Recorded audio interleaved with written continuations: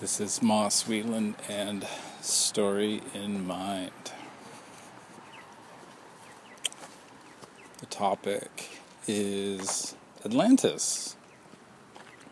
Who doesn't like Atlantis? I've mentioned Atlantis a couple times, and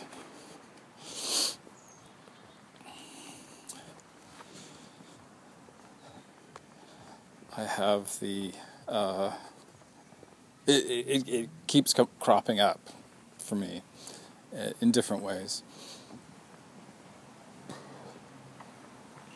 I think the most interesting has been past life regression. And I was about to say, I was going through a phase, but I think my entire life has been this ongoing phase.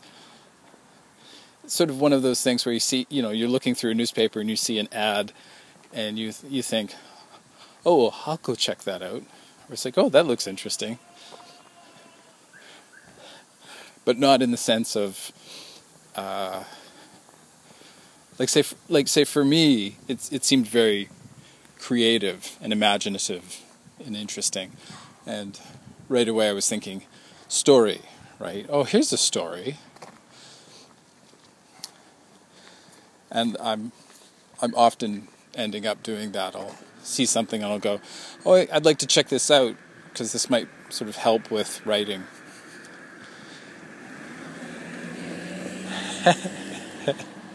So I was doing a bunch of stuff like that around that time, and one of them was going to a fortune teller, and that was weird because it was at a. It used to be this pet shop, this weird pet shop where they had, it was quite dark inside, and they had fish in aquariums.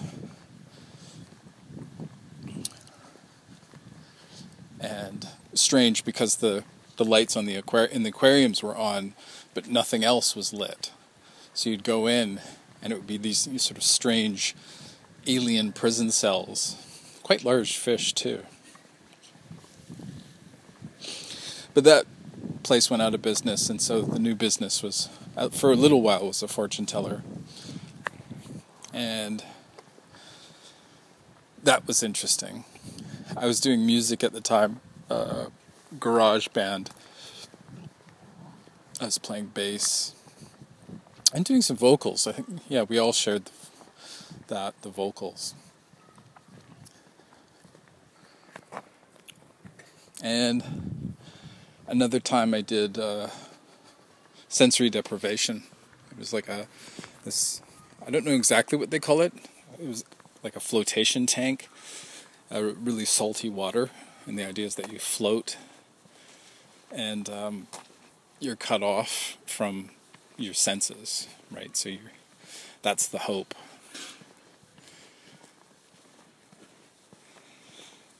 So, So it was around the time of doing that stuff. And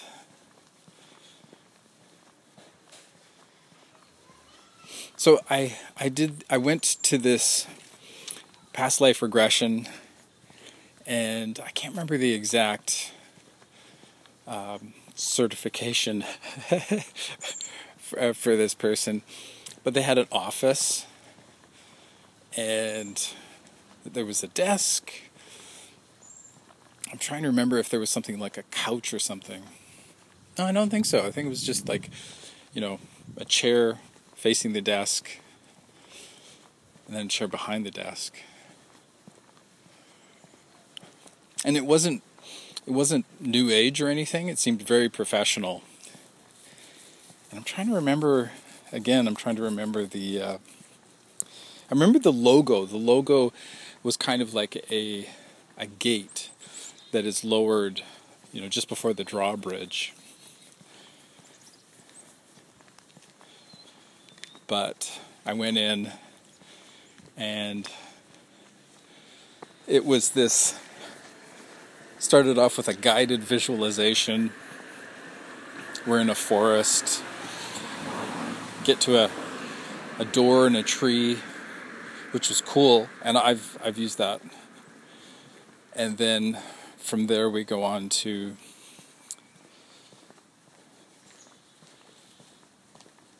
there's this flight of stairs. Like, it's not a flight, it's, what is it called? The circular stairs in it, like in a tower. And that this leads to various places. And then finally being guided along, talking about past lives. And right away, I started, like, for me, it was imaginative. And that's how I was looking at everything and going, kind of like, say, how you do dream analysis. Or even art therapy, which is where you sit down with these pictures and then you start to sort of discuss the meaning. Well, why did you choose to draw or paint this?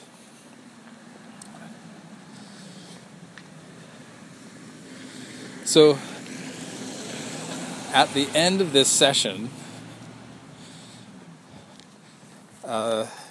there's this moment of, okay, like, we've discussed the past life, or I think it was a past life, and then finally and you might be asking, it's like, what was the past life? But we're talking about Atlantis. At the end of this session, we get, like, say, I'm instructed, okay, let's go to Atlantis. Da da da da da. What does it look like? And I must have gone to, like, say, to before Atlantis or after Atlantis, because it was a dive. It was just this barren island, and there were a bunch of caves on the island, and I've totally used this in writing, or even, say, exploratory writing.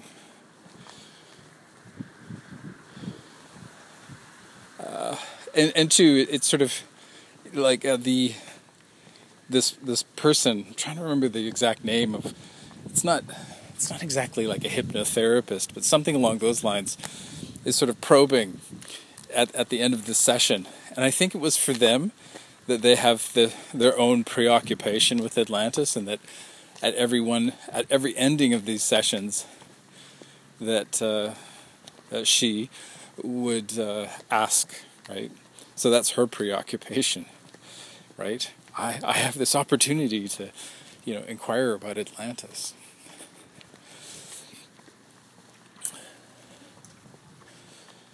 And for me as well, say, the psychological, like, looking at this as a reflection, that it made a lot of sense. It made a lot of sense at that time. It still makes a lot of sense. But for me, what I like is the contrast of, there's this lost place that has this value. It has sunken beneath the surface, and there's some guys doing roofing on the street where the Crazy Crow is, and I'm wondering how that's going. Right? Yeah. So, roofing, renovations, crows. There was a note of disappointment in this, past life regression guide, that they didn't like hearing, what I was saying when I came back.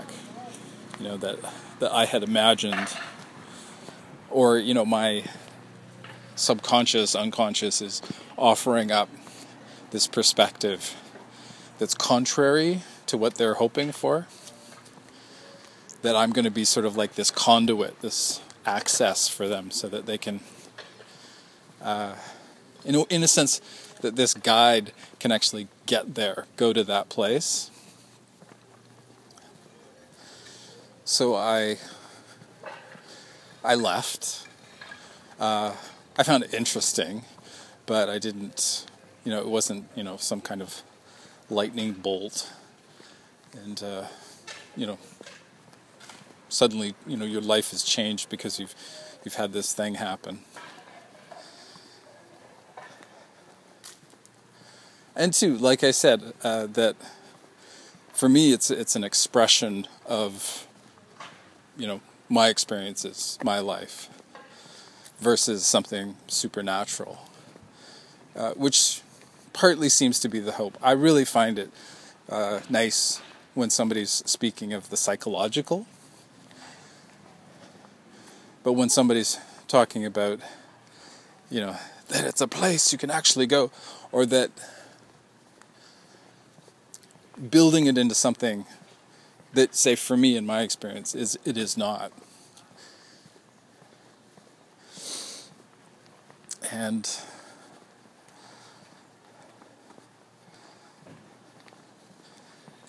yet I'm still circling round back to that place, and I'm still using it in writing as a way to explore my own psyche and our psyche. Right. So Atlantis. I think I mentioned in another episode too that of this podcast thing that I had taken a first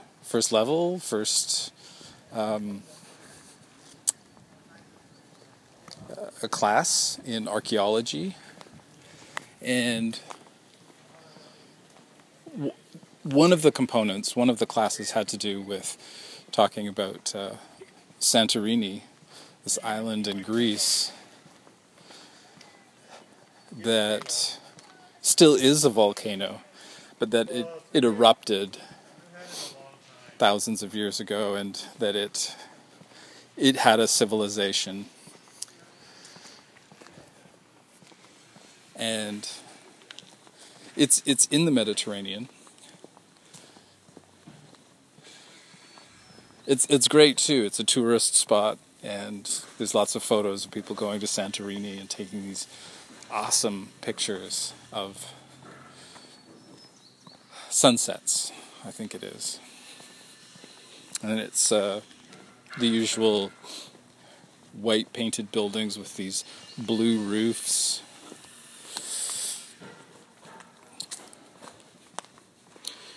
And it's an example of something that has existed in, sort of sitting there considered as a myth, but with the archaeology but with the geology, looking at the explosion, figuring out when it was, that it creates.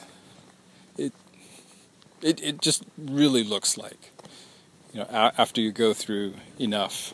And two, I was spent like maybe an hour, like one class talking about this, with a bit of sort of setup, and then then the next class talking about it as well.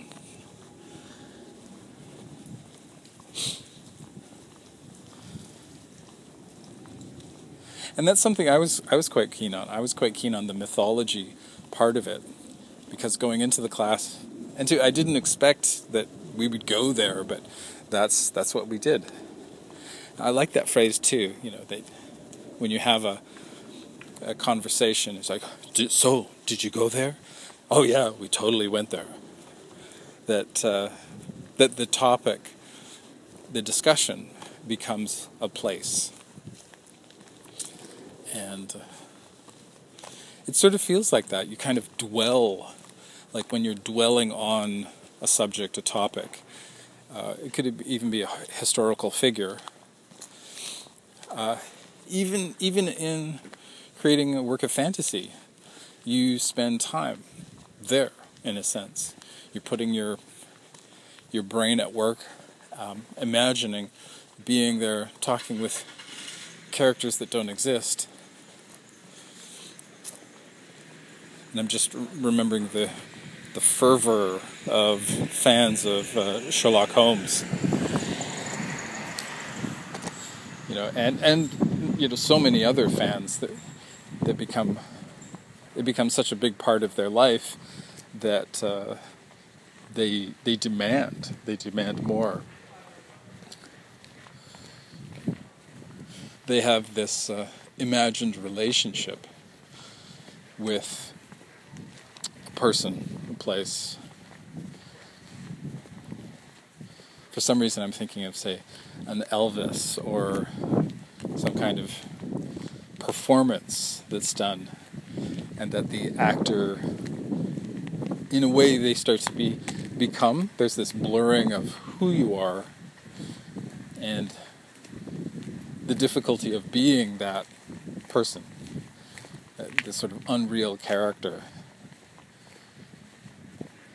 And then to the death of these performers who have, in a way, lived, like even their life was a performance, that they couldn't just put it down, right? That they're always in character. Okay, switching gears now, back to Atlantis, the character of Atlantis.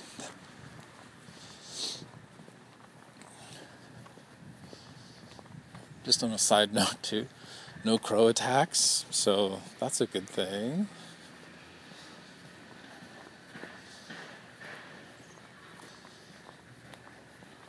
I'm not sure if we're going to have like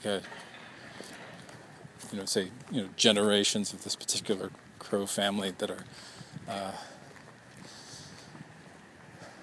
they sort of go berserk when anybody's around their nest. Unlike most of the other crows who are just sort of up in the treetops, cawing. Right, so back on track here. Atlantis. And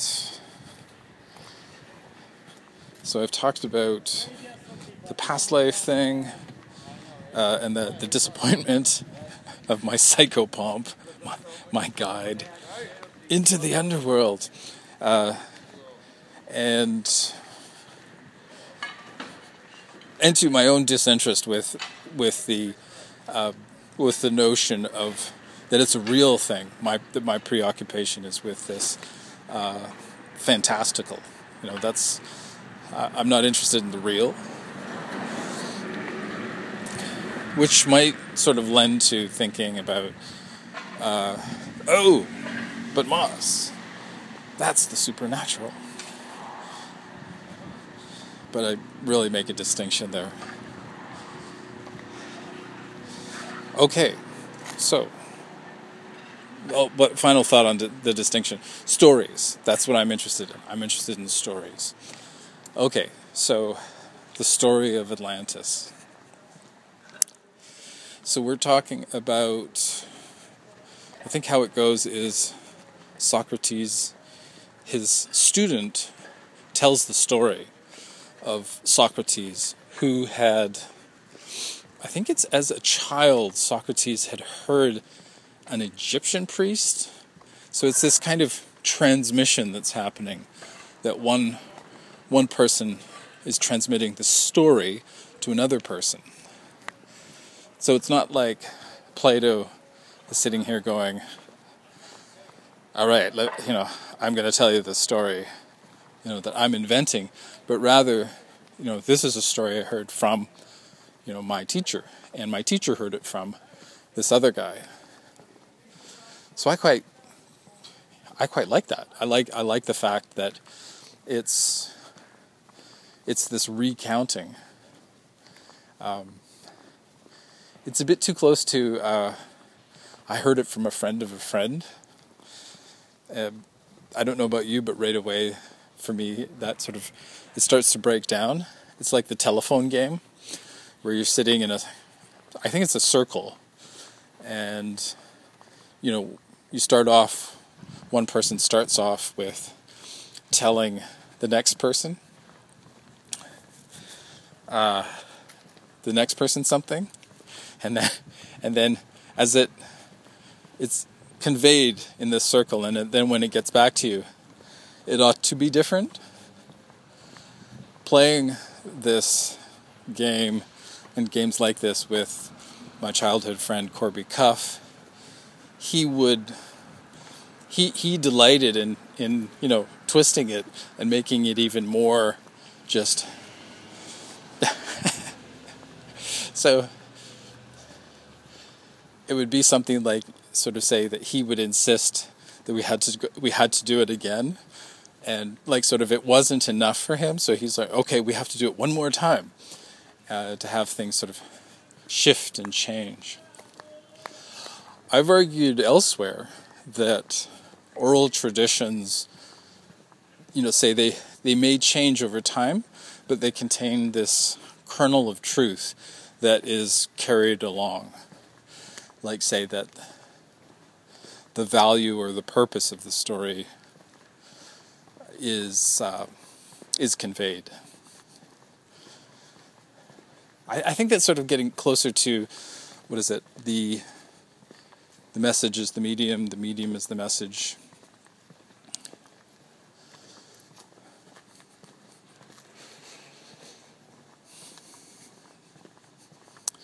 Which means that it's that the actual message is the telling of the story, and so that's a bit of a twist, right?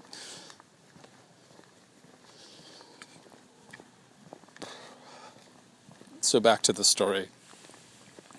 So Plato recounts the story, recounts this recounted story, and it has to do with there was a civilization. They were judged by the gods, or a god, and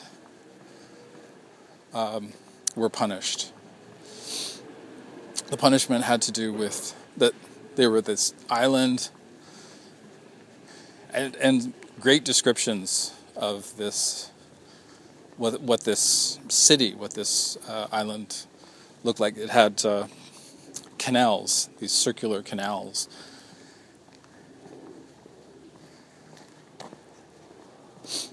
And there was a temple to Poseidon at the center, or sort of like center, but sort of off to the side of the center. Anyways, that's a clue there. The struggle that was going on had to do with Athens, and their deity is Athena. So it has to do with, and sort of, I'm extending it, that there's, say, two tribes, and that their conflict is revealed through the deities. Athens wins, so Athena wins, and so the tribe of Athena and then the tribe of Poseidon are punished or defeated. If you're looking at it and going, it's like, well, really though, it blew up, and it kind of thinking of sort of the ultimate justification, right? You find out that you're, the other tribe that you've been sort of always having trouble with, that they've been destroyed, and they've destroyed themselves, right? It's not an act of nature. This cataclysm.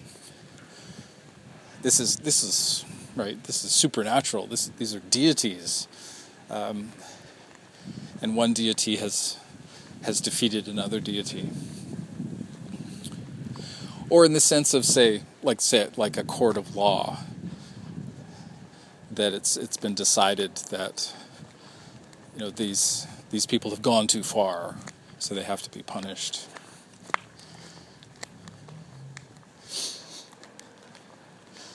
I might be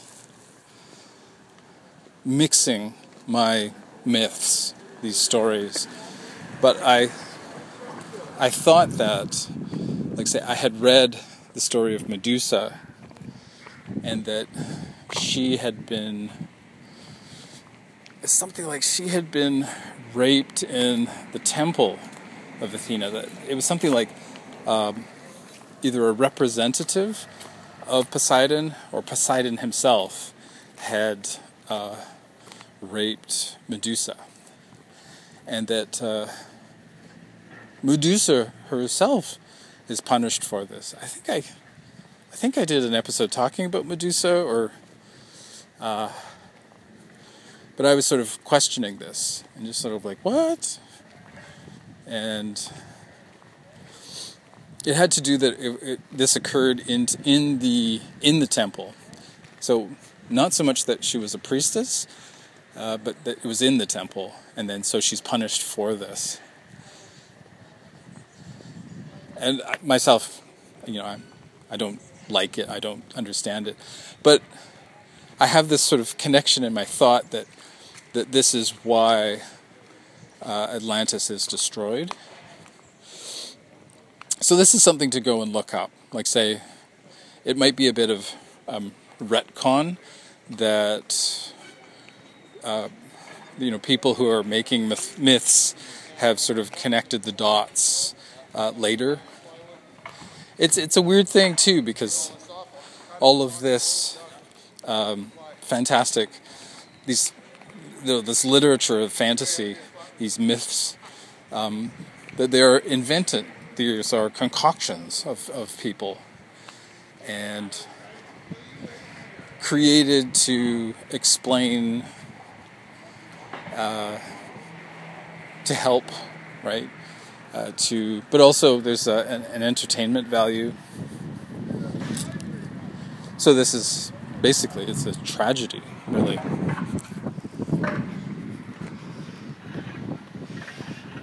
So why on earth would I'm getting to use psychopomp again? Why would this hypnosis guide that I go to, past life regression, why on earth would they want to go back to Atlantis? Why would they want to hear about it, to visit it, if it is this place, if it is this terrible place? And as I'm speaking about it, I'm sort of thinking about my own imagining of it and relating it to this person, who's asking me about Atlantis. And I'm saying it's a terrible place. It's awful. It's empty. There's no life there. It's just some caves.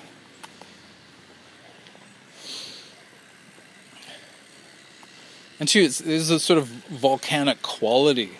That's what I remember. And two, I'm sort of elaborating because I've continued to write about that place. Here and there, sort of, I'll be thinking about it, sort of wondering, saying, well, how many caves are on that island? And what are the meanings of the caves? Like, do the caves actually go down to somewhere? Is there a lost civilization at the bottom of the caves? Sort of a Lovecraftian, prehistorical thing. All right. Perfect timing. Somebody starts weed whacking, weed eater, and it's time to go down to the other street. So no crow.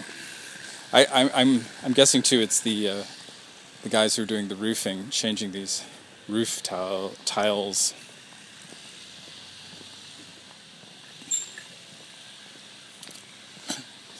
I don't know about where you live, but here we have this mix of, I want to say sort of Mediterranean, like a terracotta roof tiles.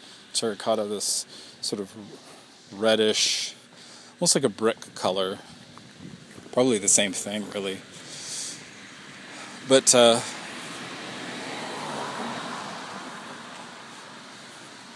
so there's these roof tiles versus shingles, and it's a bit of east meets west.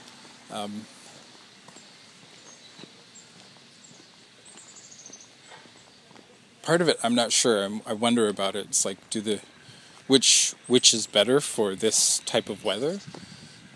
Because the terracotta tiles, roof tiles, they have. It looks like they have a bit of air underneath them, a gap.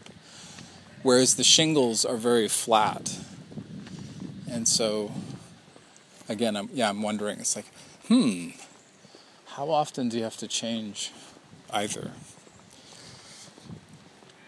Because I know shingles, it's something like, I don't know, every 10 years or something. Okay, all right. This place, Atlantis.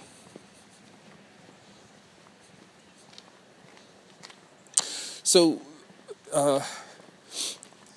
these are sort of heady kind of, for me it felt, say, like I was on the sort of the cusp or the threshold of, is this person like seriously into this? Like, do they go all the way with it as a kind of like a, what is it called?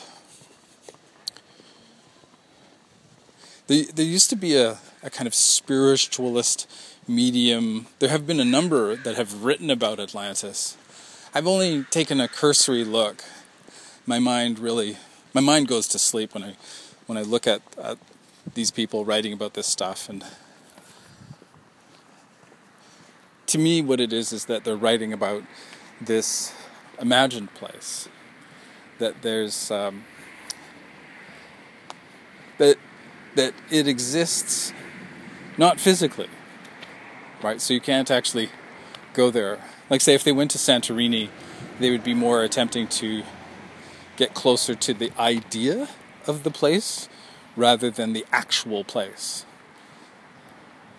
Like, say, when I say to you, oh yeah, you can totally go to Atlantis. It's called Santorini now, and you can go there. The story that Plato was telling, that, apparently he heard Socrates talking about, and who had overheard this Egyptian priest.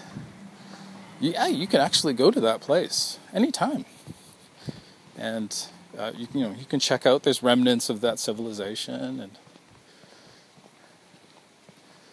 and you go, whoa, excellent, and you go there, bound for disappointment because it's not this thing that you're imagining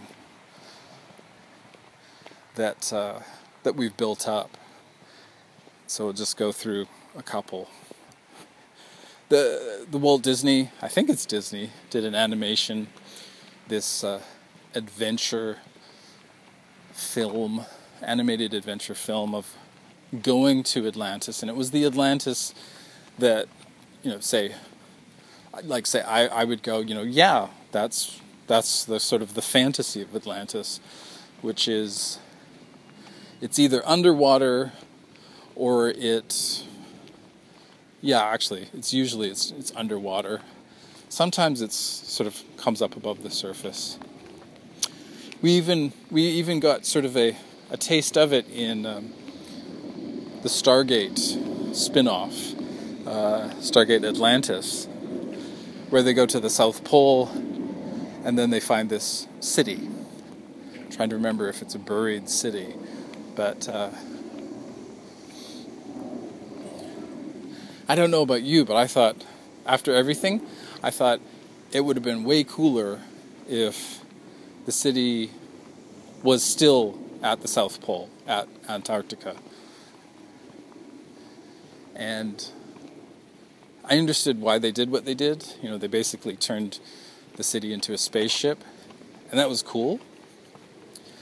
But it left Earth, and yeah, for some reason that it was sort of, for me, it was like kind of over. I'm just talking here. I'm just thinking. So that's a current example. The Stargate Atlantis. There are sort of hotel resorts that have been stylized like this. Kind of, I've got an idea. Let's have a component of our hotel that's underwater, right? Or it sort of seems to be. So you can have fish, swimming overhead on the ceiling.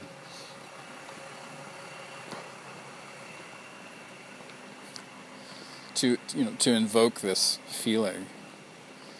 I think both comic books, the big comic books, Marvel and DC, have had underwater examples, like for Aquaman, and then for the Submariner, Namor.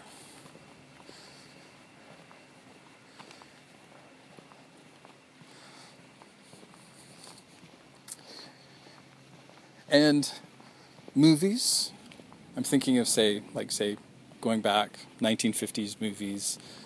I remember there was one that was talking about that there was this red gem, this giant red jewel that was sort of a power source, and that this is what destroyed Atlantis. This red gem and how it was used.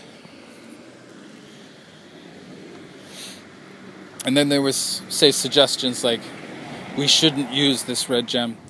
I think it had to do something, I think the analogy was nuclear power. And this was a way to argue against it, or argue for concern. We shouldn't use it too much, something like that. But it was a great example of how fantasy, how SFF, or science fiction even, can be used to critique. So say, it might be difficult to talk about, or say you want to talk to the whole audience, and to have this theme being argued: thesis, antithesis, synthesis.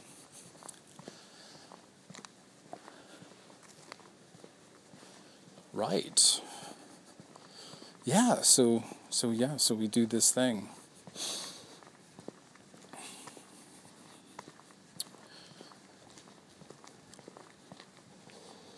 And I'm just having a memory slowly coming back of watching 20,000 Leagues Under the Sea. And so that's Jules Verne, French writer. And he's talking about... And dude, there was a Walt Disney movie made of this, and I'm trying to think if there have been other versions. I'm sure there have been. I definitely heard a audiobook of it, this abridged audiobook. Great sound effects. And they go down to the bottom of the sea, where there's... So they go down, and there's a remnant of Atlantis down there. And we don't get mermaids, we don't get people, living, that they've sort of figured out a technology that is going to help them survive under the ocean. It seemed in the 1960s that there was a number of them. I have this memory of a number of films that have done this. And of course, books. there have been a number of books. I remember reading one where it started off quite interesting, and then veered off into the supernatural. And I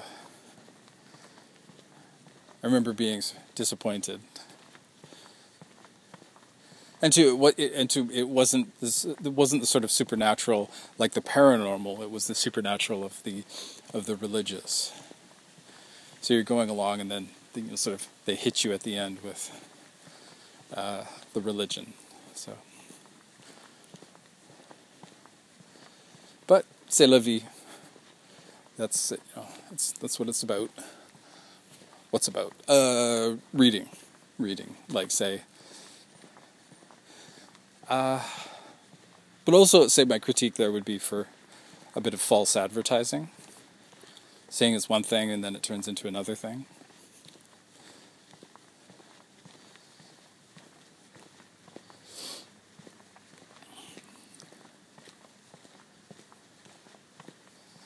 So, I guess the last thing to say on that, on say the literature, has to do with J.R.R. Tolkien having these nightmares about this island, civilization, people are there, and it sinks. I'm just thinking too that it could be also that he's attaching, like he lived on an island, England, the British Isles, but England in particular, that it was an island, so if Atlantis could sink, so could England. An interesting,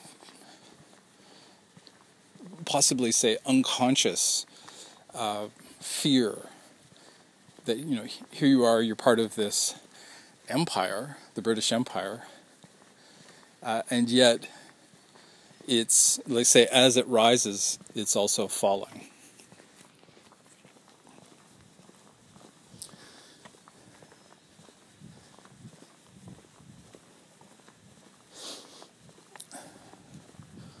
Okay, so we are moving into the wrapping up of Atlantis.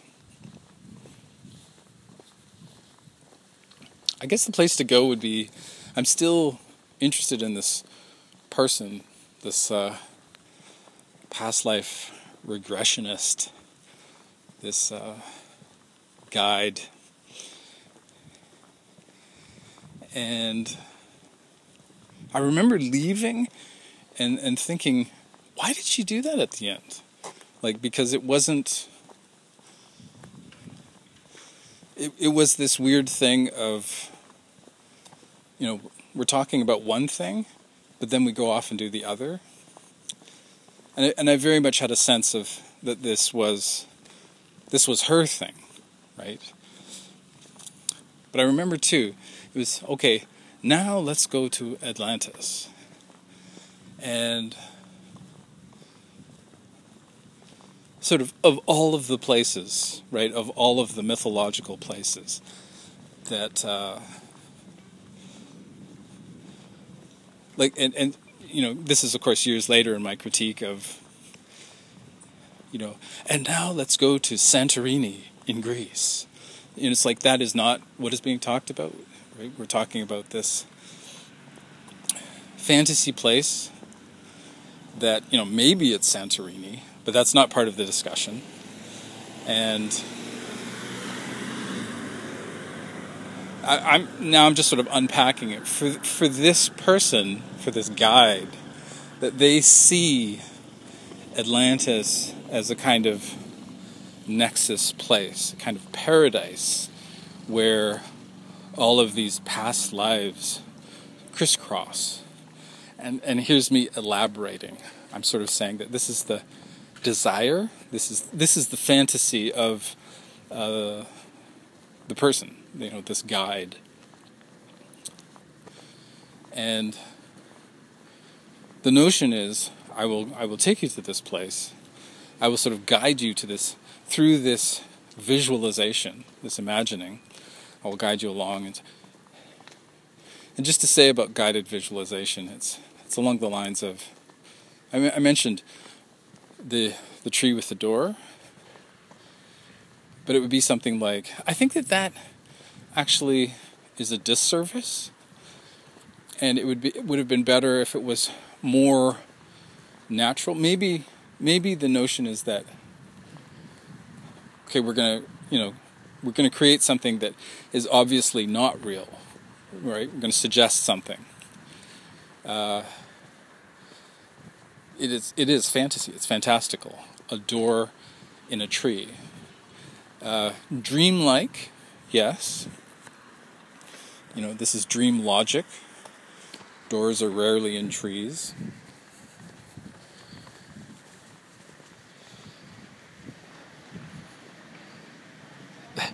So this is me. I'm sort of like going, yeah, but wouldn't it be better if it was kind of like a cairn, CAIRN, or a cave. A cairn is a bunch of stones put together. I think it's for burial. But a cave would even be better. You're walking through a forest and you see a cave.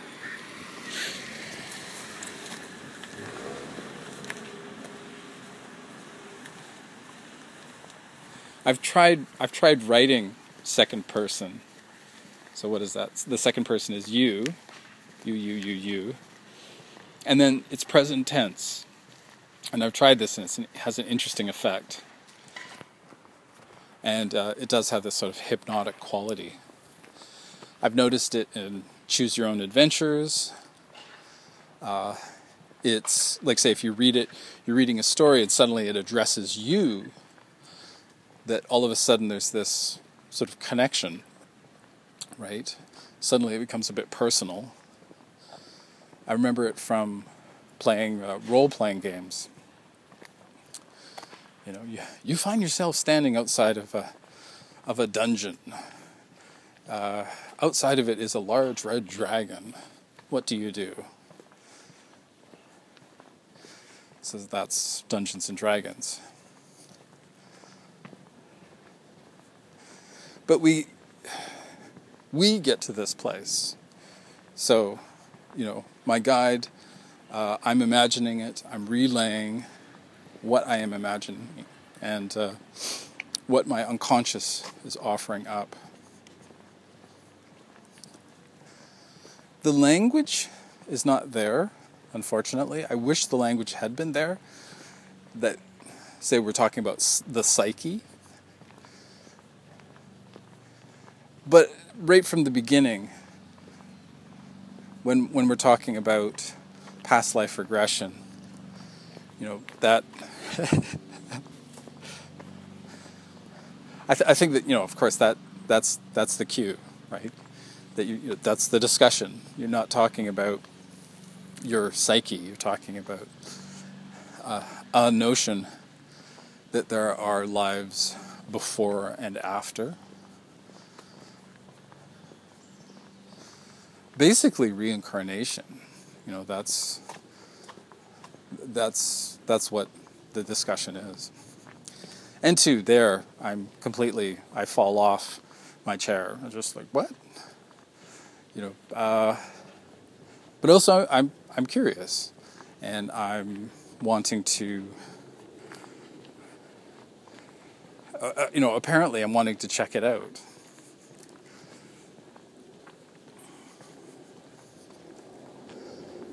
Atlantis. Last stuff to say about Atlantis.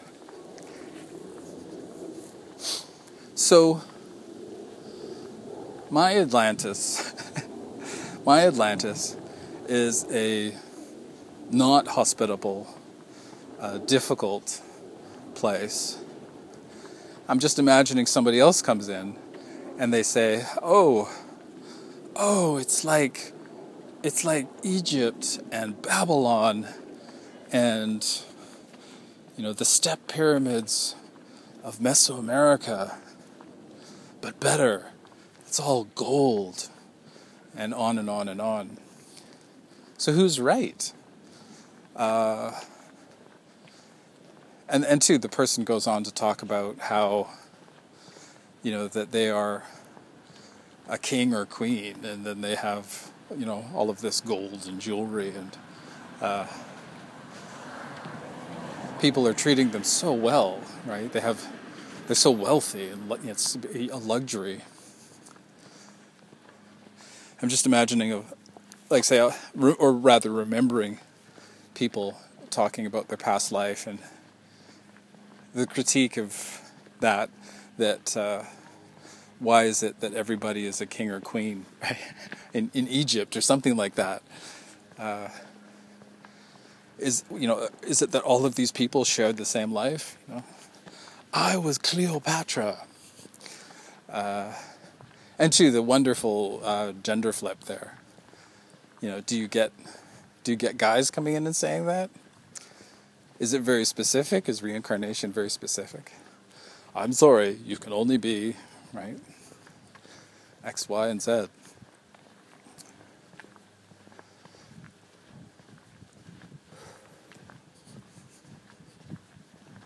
But we're talking about Atlantis. So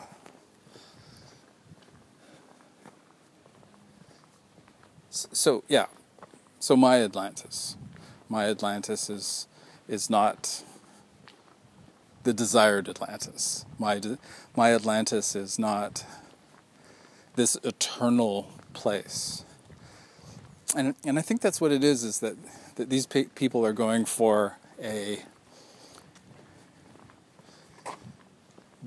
that for them, that's how they're getting.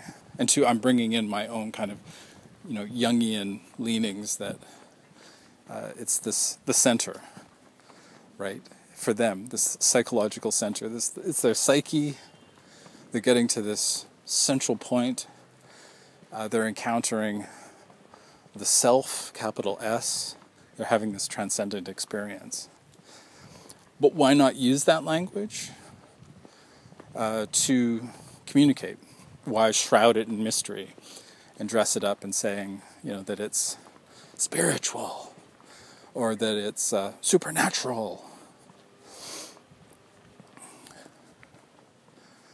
And two, say you might be on board. You might be on board with this. But my criticism, ultimately, is that there's the potential for extremism. I wonder if it's the opposite. I wonder if psychology also has the potential for the extreme. Like, that it doesn't matter which side you're on, and it just has to do with people.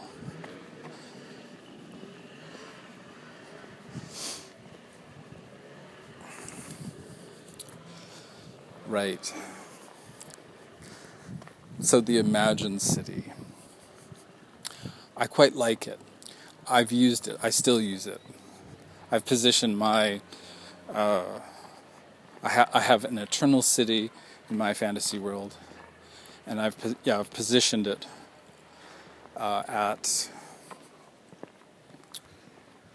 in the center of an ocean, so it's on an island, and there is a quality of being lost, being sunken beneath, say, perception, sunken beneath the, it's in the subconscious. It's not just about finding it on a map. You have to sort of find it within yourself. So there is a quality to Atlantis that I am and that I have pursued, but at the same time, I'm not saying that it is something for me that it is not.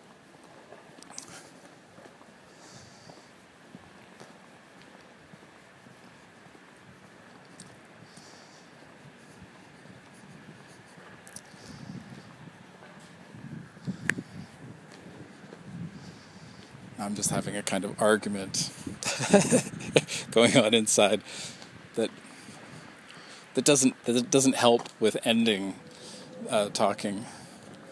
Let Atlantis sink again into the ocean of the mind.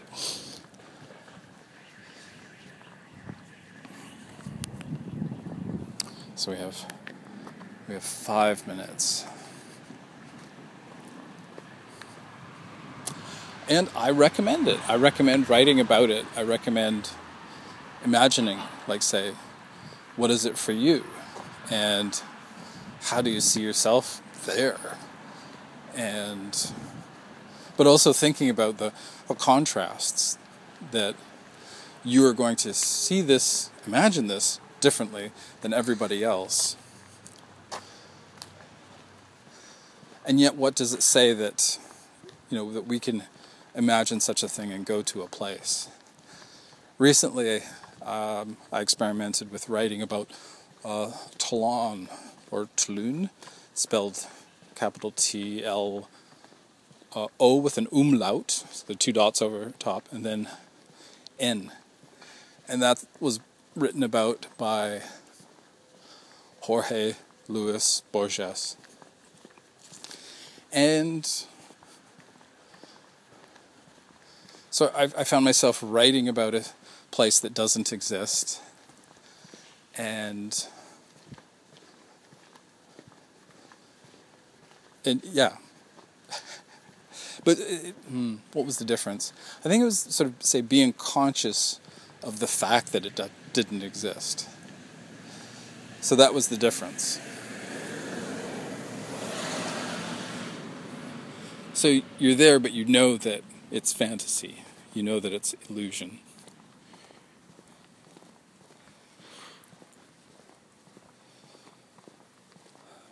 So why do that?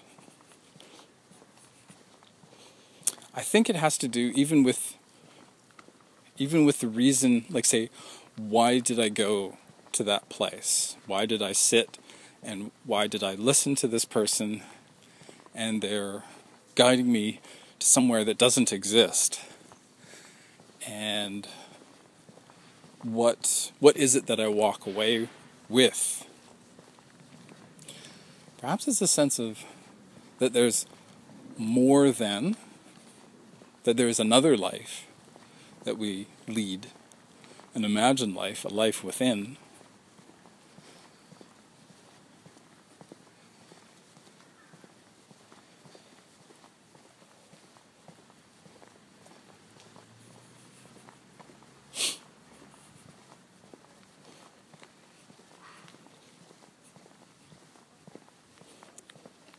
And it's something I can imagine that has happened for a million years, that we go to the shaman, we go to the witch doctor, the witch, right?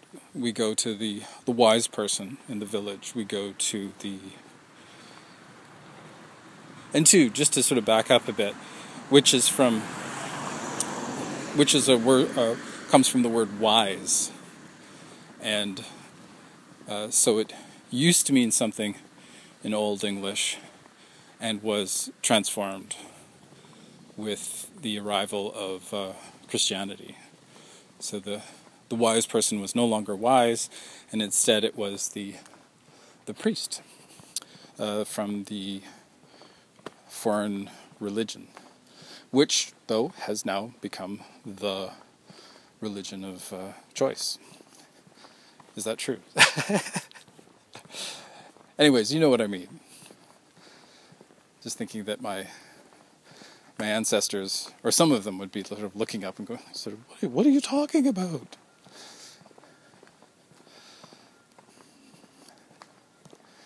All right, so Atlantis, what it is not. It's a strange thing, too, because it is not. It doesn't exist. And yet it does. We have used it. We have used it to make things, to tell stories. And often the stories have to do with danger, corruption, power.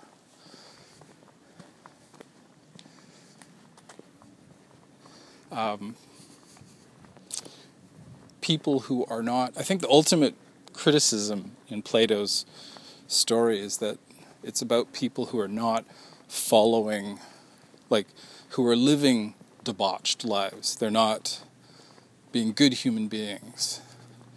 And by debauched, I'd like to add, to be specific, in sort of my thinking, it has to do with how we're treating other people, and basically a kind of caste or class system where we have, where there are people who are being abused. And so let's see.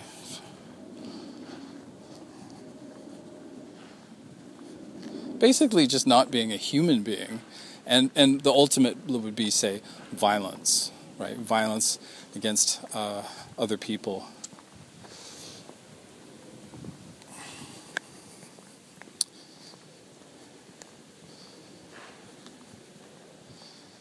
So I guess that's my ultimate criticism is, if it's such a bad place, why go there? Unless you're involved in critiquing it, and unless you're sort of going, okay, this horrible place, which was my experience. Like, say, I went, I imagined this island. I went there. I imagined this island. It was horrible. It was lifeless. I, the viewer, was the only person there. It was a terrible place to be. So, in my reading, I look at it as actually quite valuable. Sort of, if you're say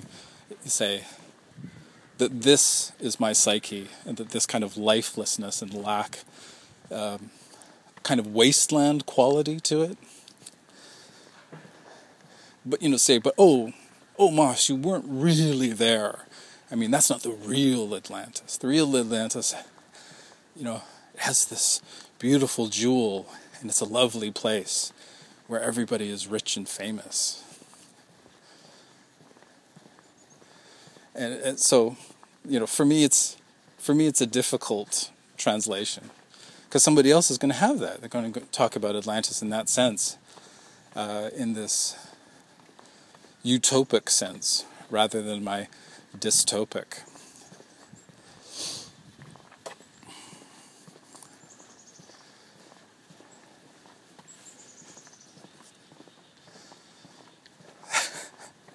Bringing it back home. We're done.